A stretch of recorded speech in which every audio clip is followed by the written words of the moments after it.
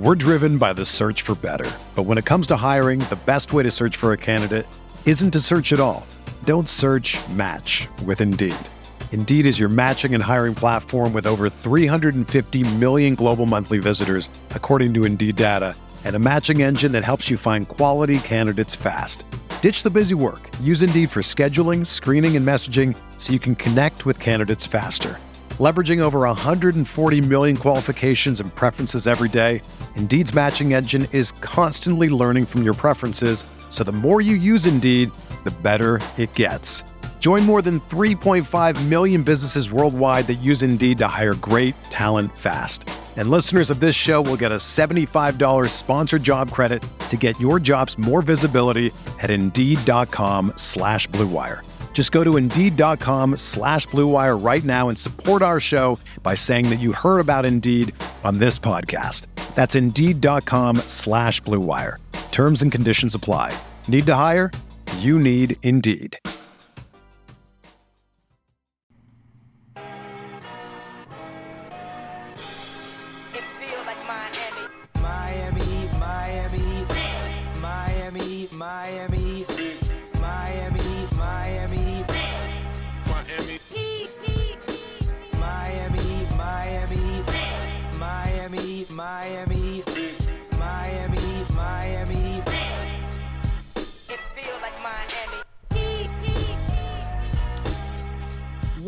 Welcome to the EP Podcast. I'm your host, Carlo Navas, and with me today, maiden voyage on the program. Super excited. We're going to be really guest heavy this postseason. Welcome in Rohan Katti. Rohan, I should have asked you how to pronounce your name up top. We were talking about the series.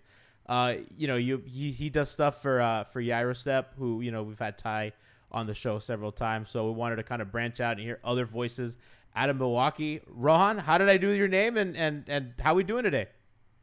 Doing well, and you nailed the name pronunciation, so thank you for that. Okay, well, I feel better. Yes, I feel good. It's always like I've heard some wild ones in the past, but no, you nailed it. Appreciate that. But I'm doing well. Happy to be here. Happy to talk about like a good basketball series, because that's what we're here to talk about. Miami Heat versus the Milwaukee Bucks with the Heat up 2-1. And I know you had Ty on after game 2. Earlier game in the 1 series. after game 1, yeah. Yeah, it was after game 1 before game 2. And it's just been such a whirlwind, as we're going to get into. But just, man, what a series so far. What a series. Chat saying, who's this other Rohan? They're familiar. If I had a nickel for every Rohan that has been on the show, I'd have 2 nickels. Shout out to Rohan at Katti of Sports Illustrated. Friend of the show, a friend of mine. So hope we get Ro back on the show before the playoffs ends. I know he's a busy man. So let's just jump right into it. We have game 4 coming up, but you know what else we have? Miami Gaming Parties, because you deserve a customized gaming experience. Miami Gaming Parties delivers private custom video game tournaments for gamers and their lucky guests. This is truly custom. You could pick the game and the package, premium or black tie VIP for 8 to 16 people, and they bring it all, everything from PS5s to trophies for the winners.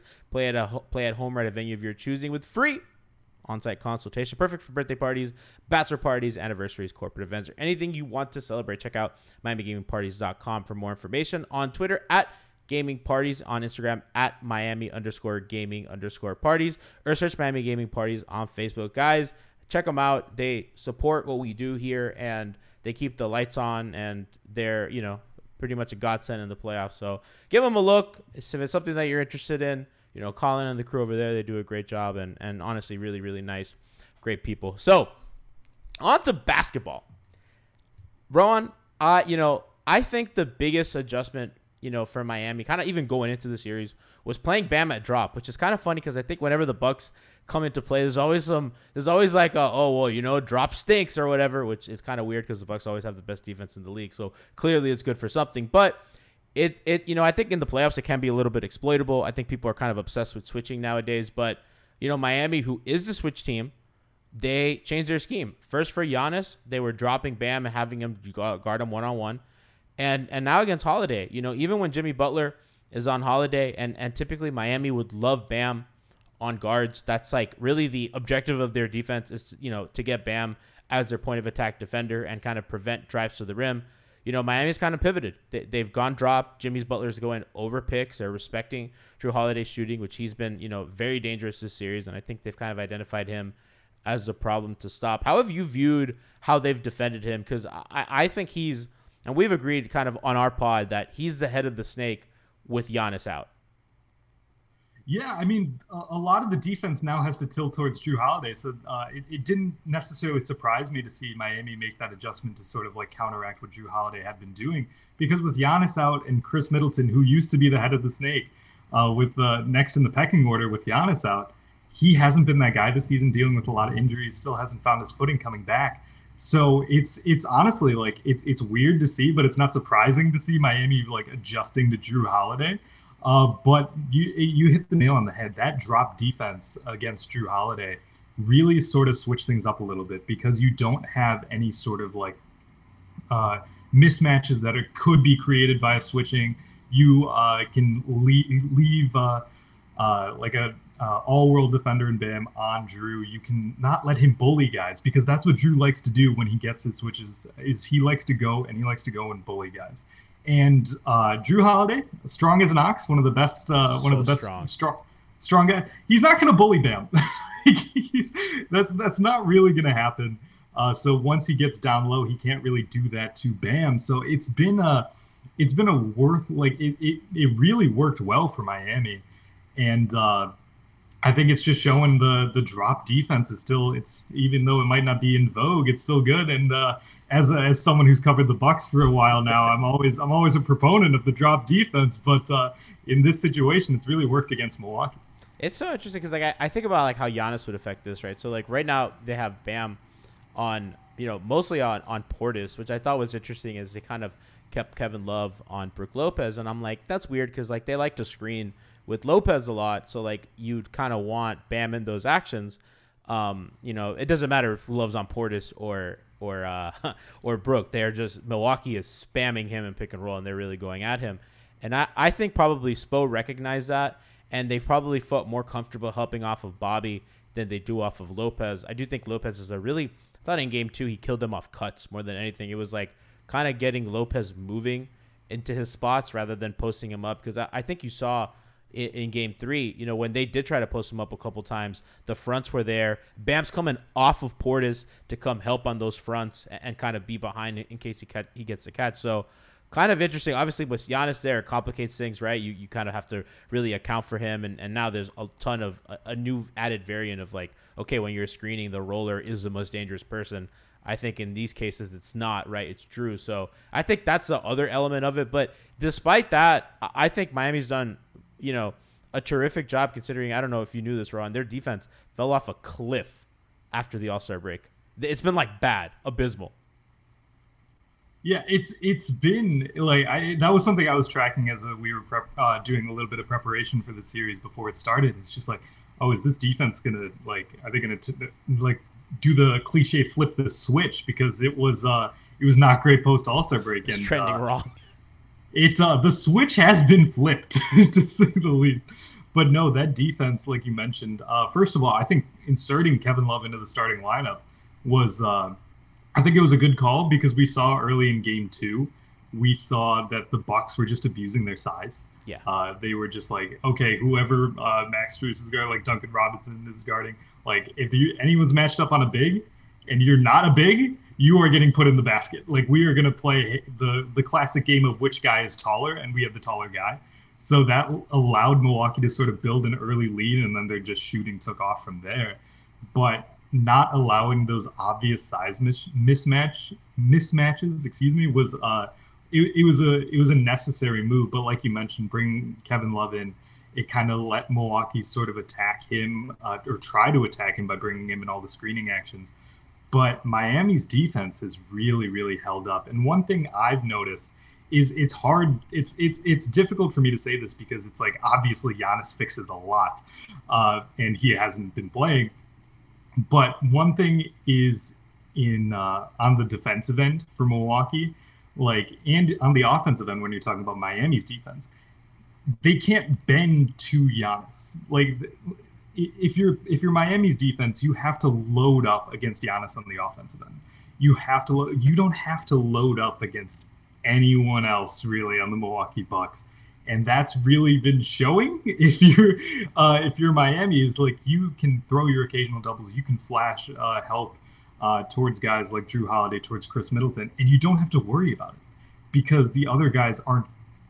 You're not worried about them killing you, and they haven't been killing you. So Miami's defense has really stood the test, and like it's easy to say Giannis fixes a lot of this because it's like, yeah, he's probably the best player in the world. But you don't have Giannis. So what are you supposed to do about it? And Miami is really, really taking advantage of it. I want to give a shout out to Spo because a lot of fans, Rohan, here in Miami have been like, they've been really down on Spo this year. They've said this is a bad Spo year.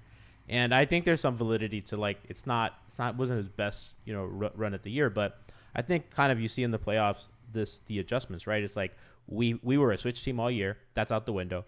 They had a game plan for Giannis. I mean, and it was different than what they've normally done. They always kind of switched and loaded up, and they still, did the whole build the wall thing and all that stuff. But as I've said before, they kind of kept Bam in single coverage, all that stuff. Giannis goes out. They try a defense in game 2, and it did not work. And then they totally revamped it again.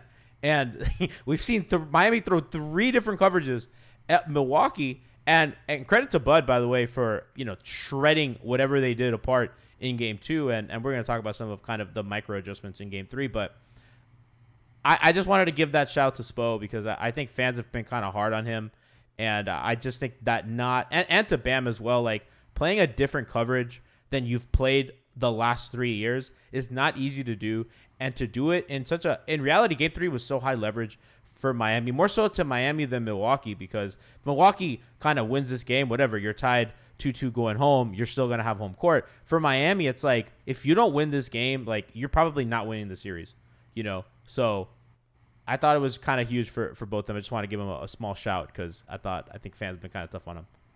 It's well-deserved. I mean, that's one thing we thought of at the GyroStep coming in. It's like, if there's one coach you don't really want to face in the playoffs, it's Erik Spoelstra. Because even though, like you mentioned, Heat fans have been kind of down on him, had a little bit of a down regular season. I'll take you at your word on that.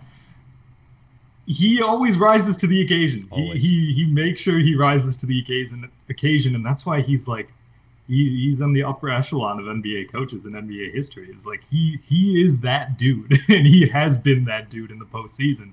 And he's just one of the smartest basketball minds out there. So he's really showing what he can do, because even though Giannis is hurt and like there's a plethora of injuries on both sides now, it's just like, yeah, I can put my guys in a really good position to win no matter what our roster construction looks like. And that's what Erik Spoelstra does. Let's talk a little bit about Kevin Love and kind of how he's going to survive in this series, because if we're looking ahead to game 4 and if I'm Milwaukee, you're kind of thinking, okay, like what are the soft spots of Miami that we can attack? And I think they for sure identified Love, and they put him in pick and roll a ton. And I thought Miami, did a good job. They showed him really hard up top. If they, Drew would kind of call Kevin screener, he comes up. Kevin Love gave a really, really good hard show. Bam is the low man. Lopez slips. Bam kind of rotates over. Okay, I'm on Lopez. That pass comes in. They don't care about Portis. He's in the weak side anyway. That's a difficult pass for Brook to make. And you give yourself a chance, and it worked. I like the adjustment Bud made mid-game. They're like, okay, well, let's not let Bam be the low man. Let's make that low man Max Strus or Gabe Vincent or whoever a small guy is that's not going to bother Lopez on a roll. And I thought they got some good stuff out of that. Like Kevin and Bam weren't sure, like, are we switching? Are we showing? Middleton got an open 3 off of that. I think that's one of the areas where they can which is kind of ironic, by putting Bam in action. It helps your offense. But I think like Middleton and Holiday, because Bam, I don't think he's going to be very comfortable going over screens, and neither, that's going to be tough. And if those guys can kind of hit those pull-ups, I think that kind of opens that dimension for them. And then you have Lopez to offensive rebound when your 2 bigs are on the perimeter. Yeah, I'm really glad you highlighted that, because that was something that I had noticed a little bit, is like, okay, this isn't working. What can we do to mitigate this? And one thing about Brook Lopez that I thought of when you were talking about this is like, you're not really worried about Bobby Portis on the weak side, because it's like, it's a tough pass to make. But Brook Lopez, he's not the best passer in the world. I don't want to call him Embiid-esque, but He's it's not pretty. He's no CP3. That's an understatement of the century right there. And Brook Lopez especially, like he had a rough game 3 by his standards. But if you're putting Brook Lopez in a position where he has to make a decision about making a pass, because it's like if like Brook Lopez sees Bobby Portis is open on the weak side, like other players can swarm to that pass, and they're not really worried about Brook Lopez making like jump passes behind him or anything, because he only has the one option available to him, because he's either going to make one pass that's wide open, or that at the passing lane that can be jumped fairly easily if you look for it ahead of time, or he can just try to go and take Bam at the rim. Like he's not the rare occasions where he does pass out of it is. It's like, oh wow, Brook actually passed the ball, but it's like in Miami is also like reading these ahead of time, which makes it even more difficult on Brook. Like you're putting so much pressure on Brook if you're consistently having him involved in these actions with Bam Adebayo as the low man. So I thought it was a great job by Bud to try and like, what kind of variation can we get from this? But I'm sure if Bud wants to go to that in Game 4, I could see Miami doing something like, they see you're bringing Bam into a screen, try to create that mismatch. Could you try to like scram out of it? I think if you're switch Miami? That. If it's Love and Bam, I think you switch it. The problem is like this is what Atlanta did in the playing game. They made Lowry the low man, and I know that Lopez isn't the roller that Collins and Okongwu and Capella are, but they were just killing him off these rolls, and Lowry kind of rotates to help, and he just genuinely stands no chance. So I figure, if that's, they'll switch that, and then they'll live with Kevin on Middleton. They might send the corner man to come help, or kind of live with the result of that. But I think that's a battleground that we have to explore, or that the Bucks are going to explore, because it was really the one area of Miami's defense that I'm like, they kind of got away with that a little bit. They were not challenged.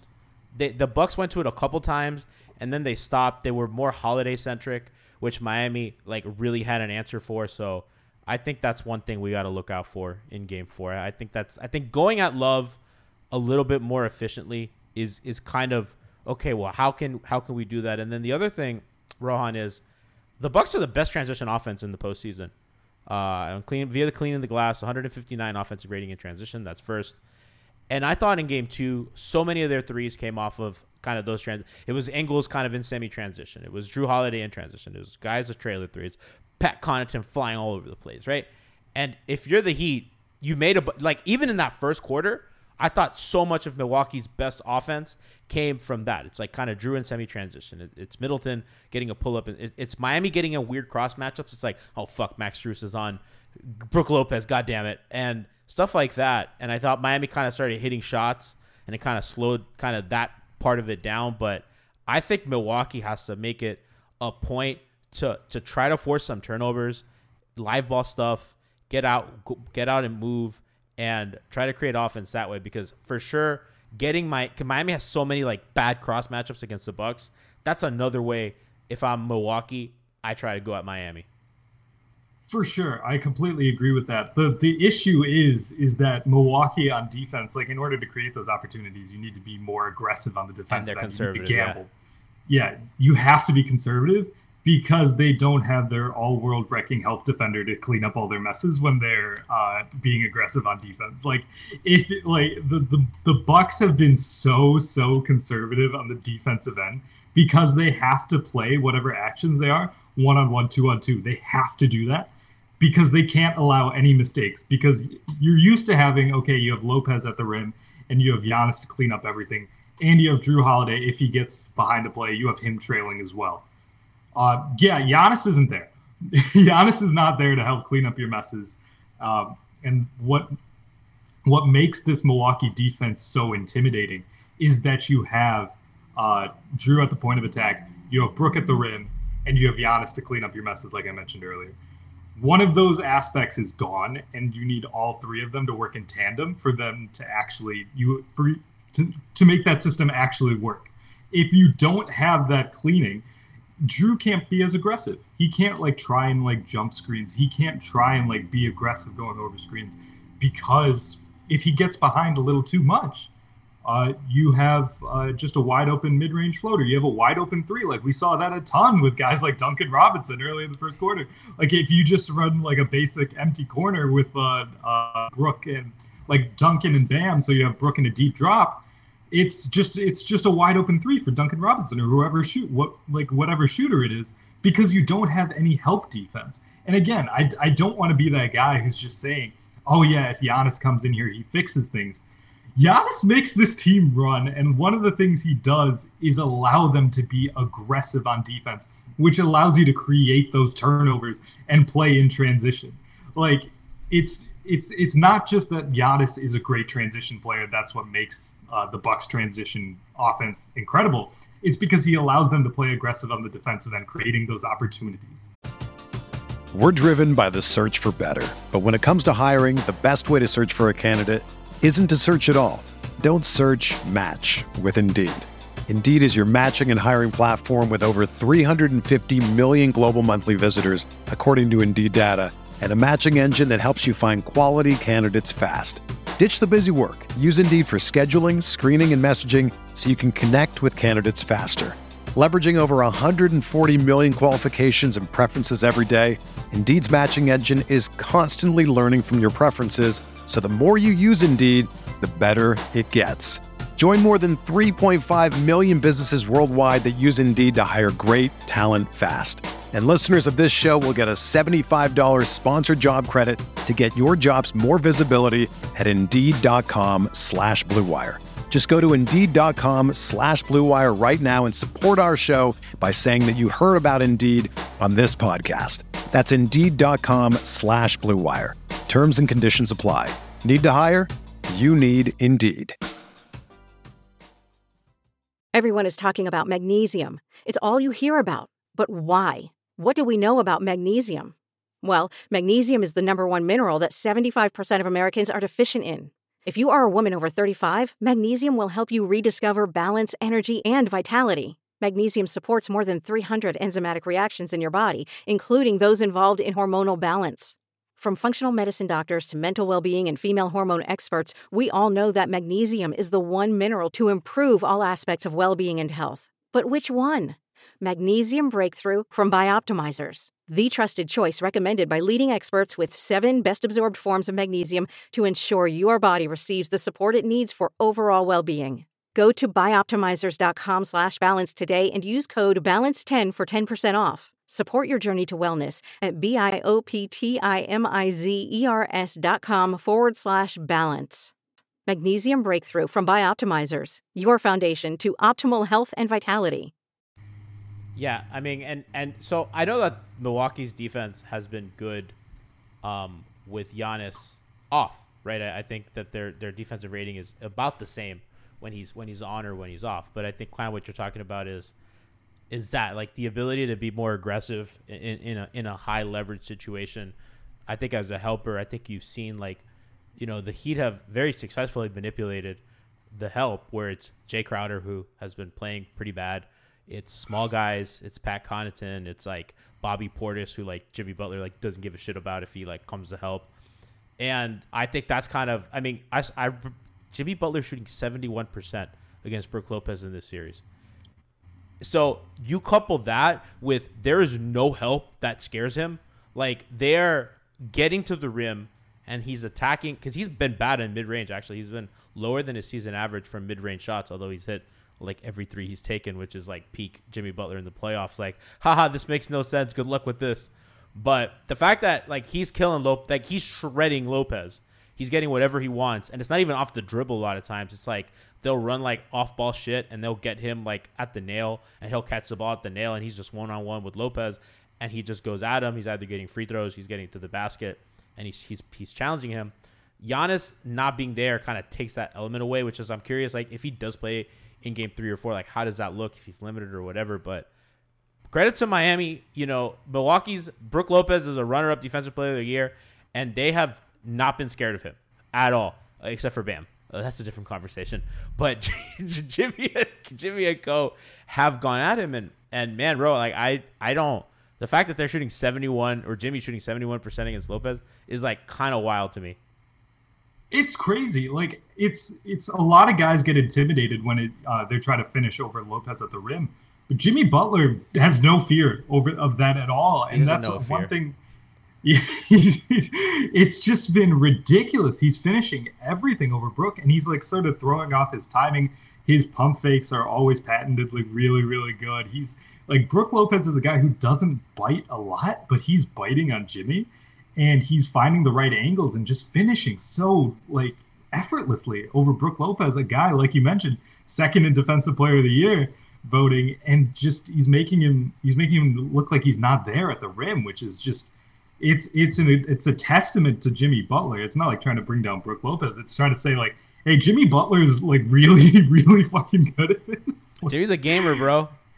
He's incredible. He's playing ridiculous, and it's like you bring up guys like Bossman 99 and Pat. I love calling him Bossman. I do too. So funny. Like you bring in Bossman, and he's just like not bothered by him. And Jimmy is also not afraid of Drew Holiday, and he's probably the only guy in the league who fears that. Like Drew doesn't bother Jimmy at all. And again, yeah, I'm trying not to do this. One guy who does bother Jimmy a bit as a primary defender is Giannis. Size has always been the thing, and it's like Holiday's a really good and strong defender, but Jimmy's stronger and he's bigger. So, and I think Jimmy's like shooting like 46% against when Holiday's a defender, which is like, it's like good, not great. Obviously Holiday's like an all-world defender. Jimmy's 16 for 20 at the rim. He's 12 for 20 from 4 to 14 feet. He's 1 for 9 from 14 feet to the three-point line. So, like, the long jumpers have been bad, which, he's taken the fewest kind of amount of those, and everything else he's been really, really efficient on. He's shooting like 60 freaking percent like every game this series. It's pretty crazy. 55, 66, and 63 in his 3 games. So he's been absolutely remarkable. He plays, Ro, he plays with like a violence that it's, and I tweeted this earlier. I said, Jimmy isn't Wade that dominated games with speed, maneuverability, and incredible shot making. He scores points in a way that feels defiant and violent. It's laborious and looks painful, but it's calculated. He's equal parts genius and psychopath, one of one. And he's like that kind of enigmatic player who you watch him kind of score, and I'm tired watching him play. Like, I feel exhausted because, like, the way he plays looks totally unsustainable, but he kind of steps up and he does that, and he's going at, like, these great defenders. And, my snapshot, and I've talked about this on the pod a lot, my snapshot moment from the bubble, more so than Jimmy kind of keeling over, after he scored that last bucket on LeBron. It's when he was so unafraid of Giannis that he went at Giannis and scored over him. And he yelled to this empty arena in Orlando, "He can't fucking guard me." And I was like, that's the coolest motherfucker I've ever seen in my life. He's awesome and insane because I would not want to make Giannis mad. Like, they're talking about poking the LeBron bear. That's over, dude. The Giannis bear? It's tough. Like, I'm always gonna respect Jimmy. I'm a Marquette guy too. So let's go. It's like, yeah, it's always gonna be there for me. But like, yeah, he's a psychopath, but in the best way possible. It's like if you're a fan of his, it's the best. It's the absolute best. But yeah, they like the Bucks. They're struggling with what to do. We were talking on our pod about, hey, what do you really do with Jimmy Butler if he's trying to like hit all these shots, like, because the Bucks have been consistently going under on Jimmy Butler screens and allowing him to take these pull-up threes. But classic Jimmy Butler, like you mentioned earlier, classic playoff Jimmy Butler, he's just hitting every three he takes. Like anything from three, anything at the rim is just cash. Anything in between is just not. It's just classic playoff Jimmy Butler. And we're talking like, do you adjust? Do you like try and get Jimmy going downhill and try to like fight over those screens? And I'm just sitting here like, what are we talking about? What is like? How are we at a point where we're talking about? Oh, do we have to respect Jimmy enough where we have to go over screens on him? And it's like how Miami's treating Drew. Like, but Miami decided, yeah, we're gonna. They might have to defend. I think they do. I honestly think they do because you can't base your defense off prior things. You have to take what's going on right now in front of you and adjust in real time to that. It's like whatever Jimmy Butler shot in the regular season or in playoffs in the past or against the Bucks in the past, that doesn't matter. That shouldn't dictate what your defense does. What he's doing currently against you is what should dictate what your defense is going to do with him. So you have to be more aggressive on Jimmy Butler on defense because he's just killing you. Do you think they should play, the wing or Drew, go over screens, play Lopez a little bit higher, and then send weak side help? I think you have to do that because if you're going to go over screens like that, you have to bring Lopez higher. Like you have to bring him close to the level of the screen for that to happen. He's had series where they've asked him to do that. This is like Bud has made the adjustment that I know he probably begrudgingly did, where they've brought Lopez as high as they need to. I think against the Nets in particular. So yeah, keep going. Yeah, no, like that astute observation because they did that against the Nets. They did that a bit against the Suns as well in that title run. Yes. You have to bring Lopez higher. They can't defend him like Kevin Durant, Rohan. That's just funny. But they have to. Though. I know it's funny. It's fucking Jimmy, dude. It's Jimmy Durant at this point. Like they have to. What other choice do you have? Otherwise, you're going home. You have to bring Lopez higher. You have to be more aggressive with him, because otherwise your other option is like putting Bobby Portis in more over Lopez, and Jimmy is just been shredding Bobby. And that's the other thing I wanted to get to.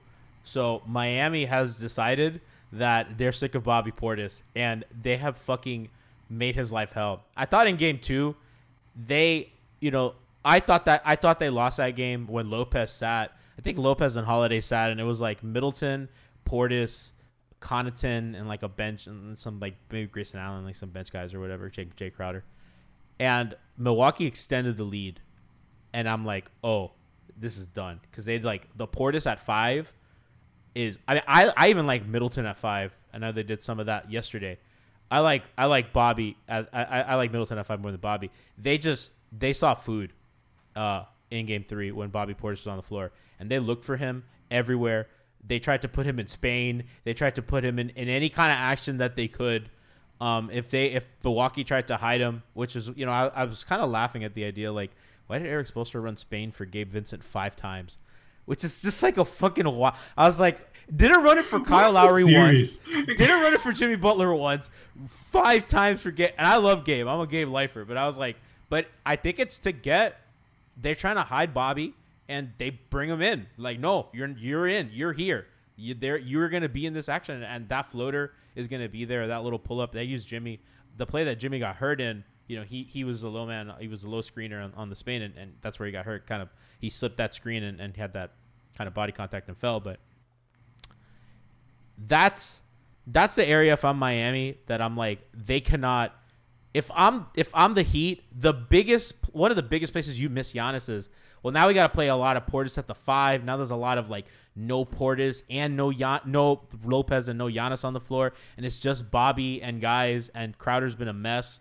And if I'm Miami, I'm like, you can't play that. And I think, Rohan, back to when LeBron was here, they played the Indiana Pacers, and the big thing was the Heat made sure that the Pacers could not survive with DJ Augustine on the floor, which made George Hill have to play like 45 minutes a game, because every time Augustine came in, it was like piranha. It's like, okay, guys, go at him.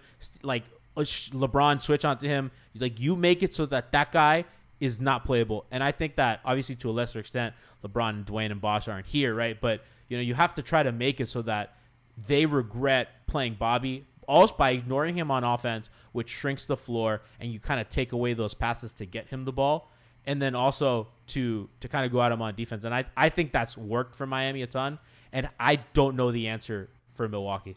Like, if you're the Bucks, like, you got to play him. So yeah, it's tough, especially because he's been like such an offensive spark plug.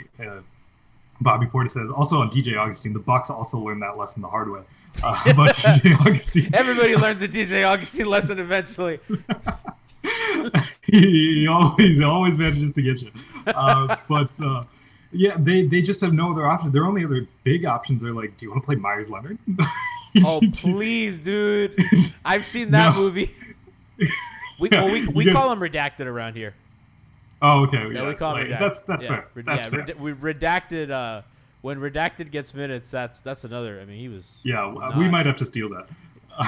Yeah, but yeah, no, keep going. But it's like there's just no other big options. Like again, like with Giannis out, you can't do Giannis at the 5 lineups, and they ran, like you mentioned, those Chris at the 5 lineups. Like it was kind of like a hybrid Chris or Pat at the 5, depending on the possession. And it was like, oh, we haven't seen this before, but I guess we kind of have to do it. Blood's in the bag, baby.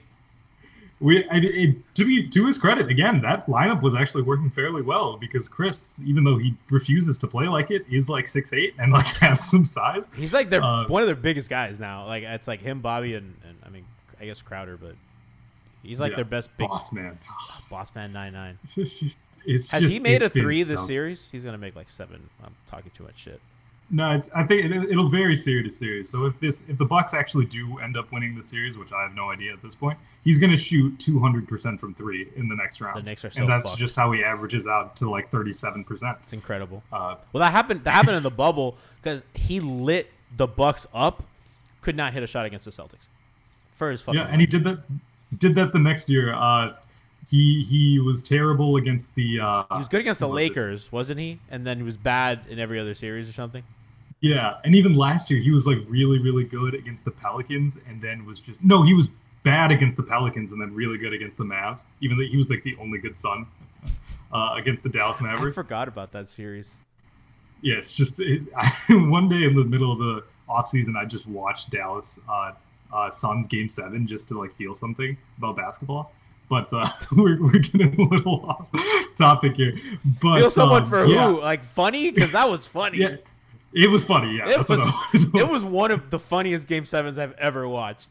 It was like I wanted to be entertained, so I just threw that. I couldn't believe it. It was bad, dude. I was like, am I watching this? It's so good. It's so good. But yeah, like the Bucks' lack of size is really gonna, like, especially if you can't play Portis. Like the Bucks have been in this position before. Like we talked about earlier in that Brooklyn series 2 years ago. Bobby Portis was excised from the lineup. There was only one rotation player available. There was only like one guy off the bench who played the last 2 games, and that's Pat Connaughton. Because Bobby Portis was just he wasn't viable. And honestly, the more the comparisons you bring up, the more vibes I'm getting like that these 2 series are kind of parallel, because they honestly are. You have that one guy who's just killing you in Jimmy Butler and Kevin Durant. And then you just have like these aggressive defensive schemes. You have all of these like games within the games that are going on. And it's just like, okay, which one of us is going to like outmuscle the other? Because it's just going to turn into like a mosh pit at the end. And that's what this series is probably going to turn into. It's just like who wants it more at the deepest part of the trenches? Because that's the way these 2 teams like to play. Like they both like to play very physical styles, very smart styles. And at the end of the day, it's just going to be a dogfight. It's going to be like who has the weakest links. Because like I said, we talked about Miami's in love. We talked about Portis, right? And obviously, like, you know, Tyler's not playing anymore, who is like obviously like a target on defense. Duncan's the other guy, and I want to talk about him now. We're real quick on kind of Chris at the 5. I think it's pretty viable on non-Bam minutes because, like, are you really scared of, like, Love? And I think the other thing with Love is that, you know, he's pulling that, you know, whether it's Lopez or Portis out of the paint. I mean, not that they care about Lopez helping, but really pulling Lopez out of the paint. So, or Lopez stays in the paint and he's wide open. If you kind of time it so that, you know, okay, Lopez is on the floor, you're just playing Chris at the 5.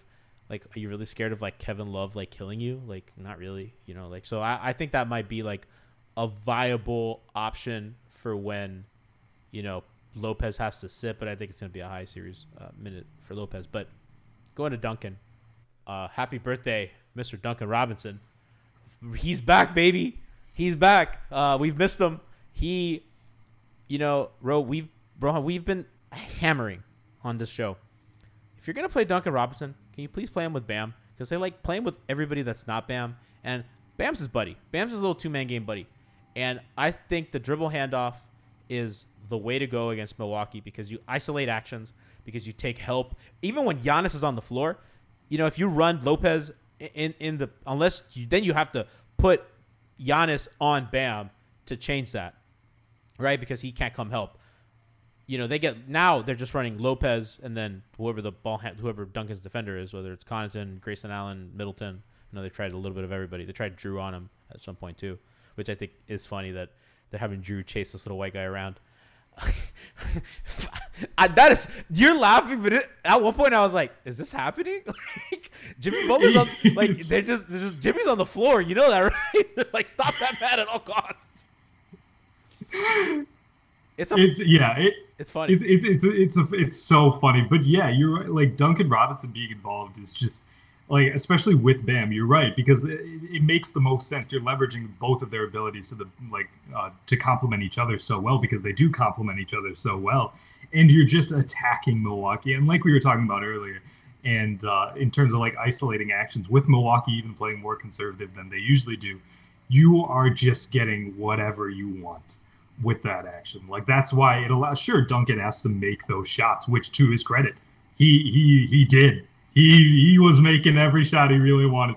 That pull-up three in transition, I was like, yeah, this game's over. I think it was like the second quarter, but I was like, yeah, this is over. Like, there's no shot that if Duncan Robinson is hitting like this, it's not your night. So my thing with that is, so like I think obviously like they're gonna go to that, right? Like Miami is like, okay, well, if he's gonna hit shots, then this is like clearly like a very viable option for us. And if you're Milwaukee, you have two solutions. You can play Lopez higher, which I don't think they want, because I think if you're Miami, you want that, because then you can get Bam on slips, which Duncan has gotten very good at that slip pass. So if you play Lopez a little too high and that like to bother Duncan's shot, you're getting Bam on a slip, and really, again, no Giannis, there's no backline help. Or you switch it, which I think is a more viable option. I do think, because Bam's not a post-up big. He's not. He's bad at it. So, like, he's going to get the switch, and then he's going to face up, and then you could just send help. If I'm Milwaukee, at some point I have to consider that. I know coaches kind of wait to see how – that's a huge adjustment. So, I wonder what it takes for them to do it. I don't know if you have – I don't know what you think they're going to do the next game. They probably don't do anything, and they let him play out another game to see if they have to react to Duncan. Like, is Duncan shooting actually back? But those were the two options that I thought of. Was like, I don't know what else they could do. I mean, we saw a bit of Duncan shooting in game 2 as well. So and you're at a situation, you're at a point, if you're Milwaukee, where you have to do everything, because you cannot go down 3-1. Like, this is a must-win game if you're the Milwaukee Bucks. So you have to treat it like it's win or go home, because it even though there's a lot of other factors and it's not over, it's essentially over if you lose this game. So I think they're going to go and be as aggressive as possible. Like at minimum, I think they're going to bring Lopez at the level of screens, and you have to consider, like, you have to be ready to switch those actions.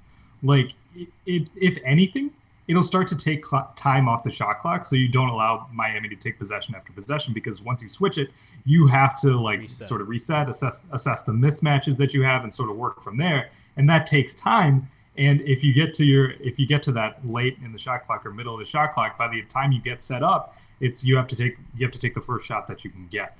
So that's maybe one thing that Milwaukee has to consider. You could put Portis on Bam too, I think, and then you could switch that more comfortably and still have Lopez as a helper. That's the next thing I was going to bring up. You hit that. Is that the Bucks have been most comfortable in like switch everything lineups with Bobby at the 5 rather than Brook. Because even though Brook is the more like traditional stalwart defender, Bobby is the more mobile one. Yeah. And putting Bobby in a drop is just not leveraging his abilities to the best. Like, because he's just like, you have to recognize, like, he's the quicker big. What can you do to leverage that to make him better on defense? And if you want to do a switch everything scheme, you have to have Bobby Portis in there instead of Brook Lopez. They switched him onto Jimmy a couple times, and that didn't work out for them. I do think they can get away with it on Duncan. Although Duncan took Drew off the dribble the other day in the most what the fuck moment of my life. Did you see that? He just went right to the rim. Yeah. Dog, it wasn't just that. It was Duncan's song. He's like, oh, I got Drew. He pulled the ball out. Like it's CP3 getting Zubac on a switch. He like pulled the ball. He's like, oh, like this? And then didn't even really beat him. He just kind of like muscled him, which was the other crazy part, and finished. And I was like, what parallel universe did we come I was on like, to? yeah, that's actually like, it's like solid defense. Like Drew did his best, but Duncan's like, nah, I'm finishing over you. It was like Kawhi. He was Kawhi. That's like a Kawhi finish, dude. Classic. I don't beat my man. I don't care. Like Boardman gets paid. Ridiculous, dude. It was happy birthday, Duncan Robinson. Let's hope it was a birthday thing. If you're Milwaukee, that shit was funny. Sorry for the aside. I just wanted to bring that up because it was truly like, is this happening? It was wild, Yes. But I think it was entirely emblematic of like his entire. Actually, no, I think that's a little disrespectful to say that because he did have a very, very good performance. No, I think it's fair to say that he's sucked all year, man. He's been man. Let me tell you, we've been begging for him to look playable. This is crazy. He looks like a playoff hero right now. Maybe that's the wrong word. Listen, he earns his keep. You know what I mean? He has that big contract. Real talk though, I'm just happy that he's had a lot of heat on him, and I think he's gotten kind of unfair vile from the fans because he is really like he and Kyle are like the big bloated contracts that aren't like producing. I think Kyle's been fine. I'm Kyle Lowry life, right? That's my guy, but I know Duncan for sure has not even been in the rotation, you know, and he's just this large cap rot right in the middle of your on your bench, right? It's preventing you from, you know, doing things, and it's going to probably cost them a draft pick, you know, with the second apron. We're going to have a show, by the way, hopefully next week or this week. I don't know. I mean, Brian Goins is really dying to do a cap show for you guys, so be on the lookout for our capologist to explain what the fuck's going on, but with this whole second apron thing and everything. But yeah, Duncan's just been the ire of everyone's hate, and I'm just glad that he got one. He deserved it. But more, sorry to sidetrack, but on the Bobby Switch front, hey, we always gotta support our podcasters like Duncan Robinson. Yeah, you know, we gotta former Blue Wire. You know what I mean? Yeah. We gotta stick together. You know, he was promised on our show, and then he left Blue Wire, so that never happened. But you know what? At least he offered. Yeah, at least that was there. There was the potential of a relationship. He's like the third best NBA podcaster right now. Paul George is number one, right? We could agree. Oh yeah. Paul George is killing it, and then Thanasis I think might be number two. And I gotta be honest with you, we hate Thanasis. He's annoying, and you'd understand if he's not on your team. You're just like, can you shut the fuck up? Like, this is nepotism, right? But Rio got to recognize Rio. Great podcast. It's great. He does a lot of great stuff. Like you can tell he knows what he's doing because he always asks questions that you can get social clips from. And it's like, yeah, this guy's a pro. He knows what he's doing. He's like those NFT bros that don't actually record a podcast, but they just record clips as if. Have you seen that phenomenon where those people on like TikTok and Instagram, they actually don't host a podcast, or like they interview porn stars? They're actually just recording that one or two questions and then posing as a podcast that doesn't exist. It's the so dumbest fucking 2023 shit I've ever seen.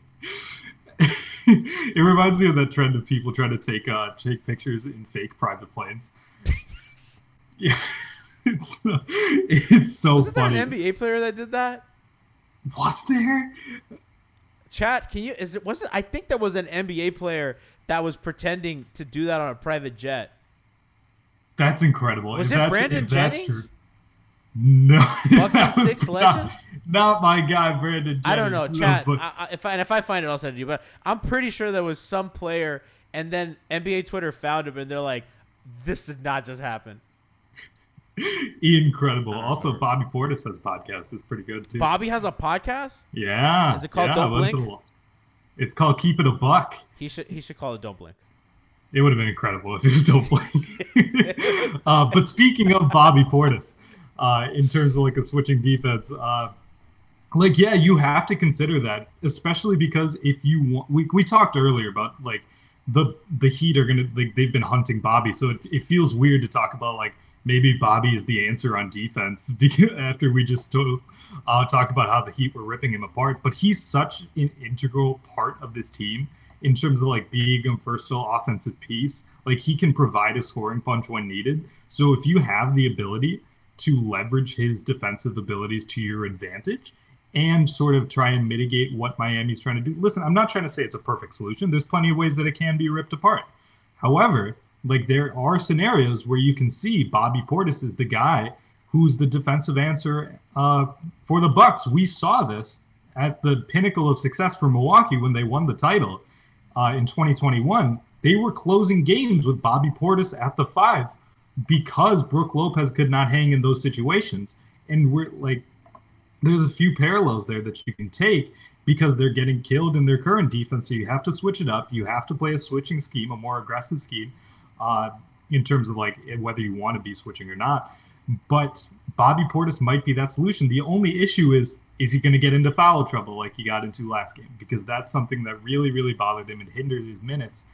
And it sort of took him out of the equation, even though he was starting to heat up a bit.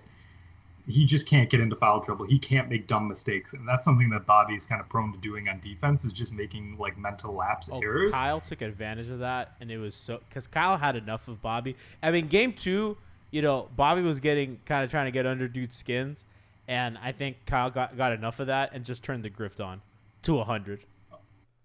It's like when Bobby got that technical in game 2, like trying to talk shit to Kyle Lowry. Kyle was like, "Oh, you want to play that game? I'll play that game. If you want to play, I'm ready to play. I'm the master.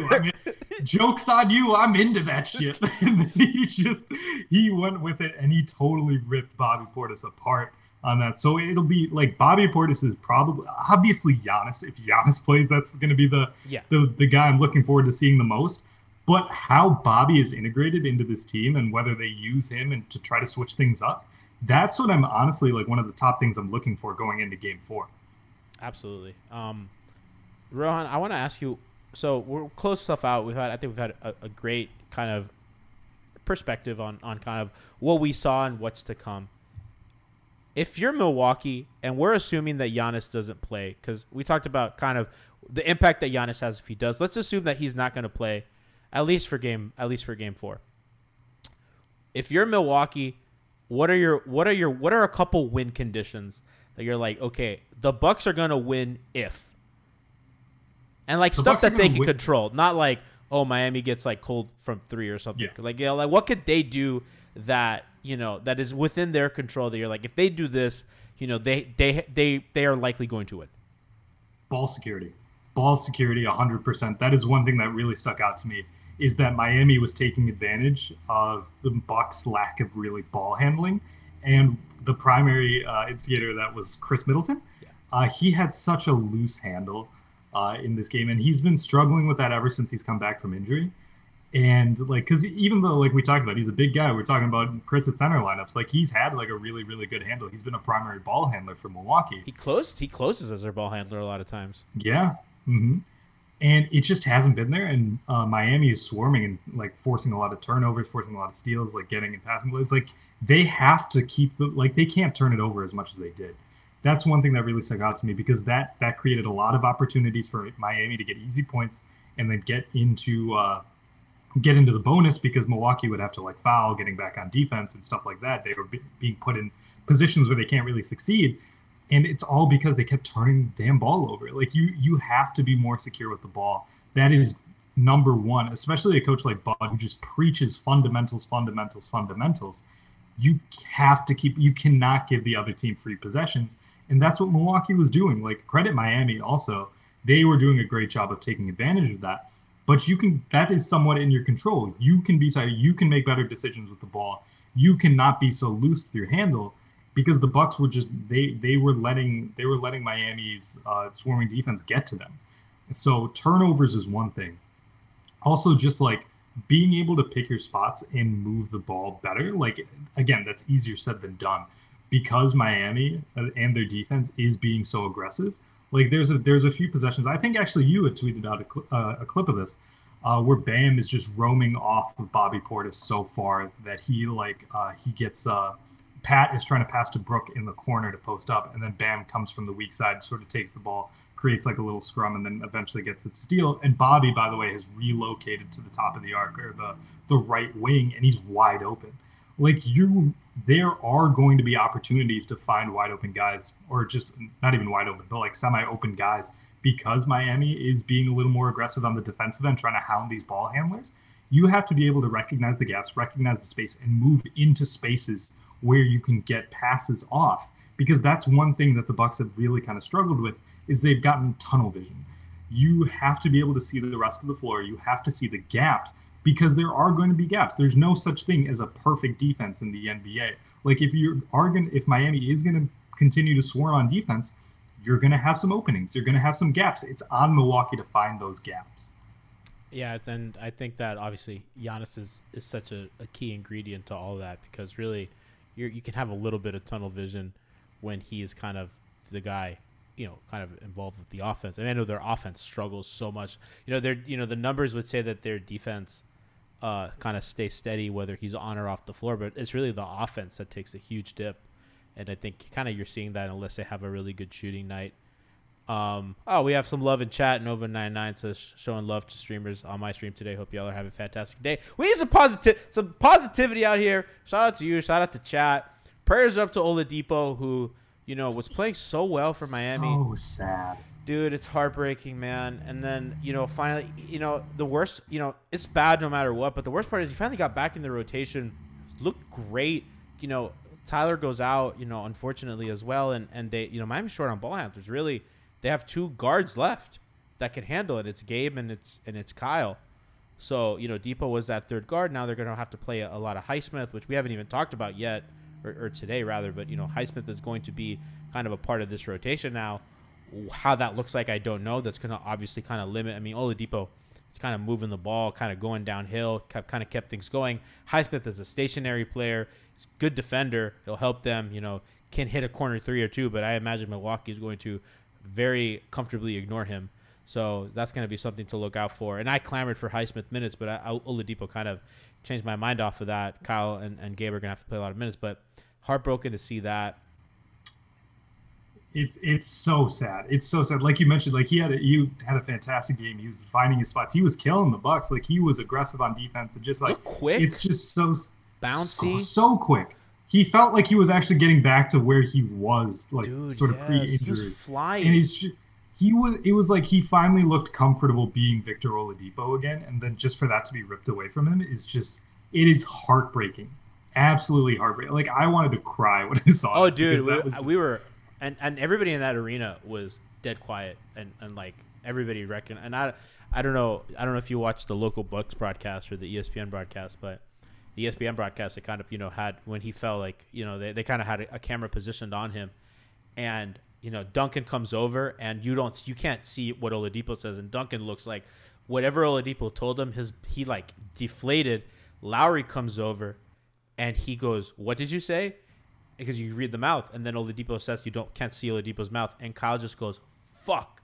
And he's like, looks really upset and walks away. So that to me, I mean, we saw the result today, gonna miss time. Hopefully he can come back stronger. Hope that he can still stay down here and rehab with Miami. Although I don't know. I mean, I imagine at this point he opts into his option this summer, and hopefully he can rehab here in Miami with the doctors that have been kind of helping his process. So prayers to Oladipo and his family. He's Ethan Skolnick, who's on and Brady Hawk, who was on our post game last night, said that he was in pretty good spirits in the locker room on crutches. So at least he's having a positive mindset and hope that he can get well. But Rohan, thank you. Go ahead. You're looking at the bench. It was just like you could see, like, I forget who it was, just put their head in the towel. Like Jimmy just immediately. It was just so sad. Udonis and Jimmy yeah, just like prayers up, just hoping for the best for him, because it's so sad. Dude, it was absolutely deflating. Not to end on that note, but Rohan, thank you so much for coming on. And I've implored you guys when Ty came on, check out, is it you guys call it GyroStep? I call it GyroStep. Yeah, GyroStep. Okay, cool. It's big. Like the move. Yeah. It's a play. I just wanted to make sure I was pronouncing it. Yeah. Check out GyroStep because they do good stuff. And like I said, in a series like this, you guys get our perspective, and we've been in the heat trenches all year. Check them out if you want. There's going to be a lot of stuff that we don't know. Obviously, like people that cover the Bucks are going to know the Bucks really well, and if I think it's good to kind of get that perspective. So make sure to check them out on the Blue Wire family. We know that Rohan and Ty's been on a bunch, and I know you guys showed a lot of positivity to Ty in the YouTube comments and on Twitter. So make sure to check out their show. Ron, do you have anything else coming up that you want to plug, or what's going on over there in Rohan land? No, you can just check out all of our links at gspn.info. That you can find everything there. But yeah, I appreciate the time. I appreciate the plug. It's just been an absolute pleasure talking about this fun series. Fun series that you guys. So I think the Heat I feels like the Heat take the Bucks very seriously, and they consider them rivals. I don't know how Bucks fans or the Bucks feel about it. Yep. Okay. It makes me feel good that it's mutual. It's the one I did not think it was mutual. I thought it was one way as well, but just like it was like Bucks fans taking the Heat too seriously. But when that came out, what was it that Tyler Hero said that no one can wear Giannis shoes? Like they banned them. Yeah. And I was just like, oh, this is mutual. Like, and I think it's a respect thing because like I don't think the Heat respect the Sixers at all. I think that's a rivalry, but I think that there's like negative respect. Well, like just even the way the Sixers team build is just totally against the way Miami has done it, and I think Miami has a respect for Boston because of all the battles they've had really the last 15 years, right? I mean, pretty much the modern NBA. I think Miami's biggest rival has been the Boston Celtics, but I think that this Heat group for sure has like it was really that series that kind of made people take note of this team as well, right? That series in the bubble, and then obviously like Milwaukee comes back and really fucking embarrasses Miami. And I forgot who wrote it. It was a great column about like Milwaukee really exercising kind of maybe their biggest demon, because even the Raptor series didn't feel like that one. I'm sure that Raptor fan, like the Raptors, I'm sorry, the Bucks probably felt very embarrassed losing a second round series against a 5 seed, but you know, it's fun. These are two rival teams. A ton of respect for what they have over there, and you guys do great work. So make sure to check them out. Remember, guys, Hangover Time after every single game this postseason. It's Hangover Time's final year, so don't want to miss our special post-game series. Alf, Brass, me, Siobhan, Tiff, the crew, everybody. Make sure to check that out after every game. We have pregame before every game, 30 minutes before. Game day tomorrow. Not a lot of rest, so hopefully, you know, Jimmy's ass isn't broken, and hopefully some guys can start getting back in lineups and stuff, but you know, we'll see you there. I think it's 7:30 tip. Is it 7 or 7:30? Yes. Yeah. 7:30. 7:30 tip. Be on time. Rohan, I'm telling you, man, we live in a culture of nobody comes on time. I've never been to an event on time in my life. It's just the culture in Miami. This is Miami time. Like, I haven't been to weddings on time. Nobody's on time to anything. A dinner reservation, I don't know how it works in other places. They give you a 30-minute grace period here for a dinner reservation. 30 minutes? Yes, because nobody's on time, and everybody knows it. Oh, I thought it like usually it's like 15. That's 30. That's crazy. I didn't know people that. don't get it. We don't show up on time to anything. Court hearings, weddings, birthdays, doctor's appointments, DMV appointments, court mandate order, nothing. It's crazy. Arrest warrants, like nothing. We're not on time for anything. God forbid there's a flood, and I don't know if you know, but we had massive flooding during the play, and so thankfully, you know. I have a friend who lives down there. Yeah. A lot of it seems to be resolved, although we had a fucking gas crisis, and there was no gas in South Florida for like a week. So thankfully, that looks to be done. But guys, get to the arena on time, all that good stuff. We love you guys, and we'll see you tomorrow for pregame and then hangover time.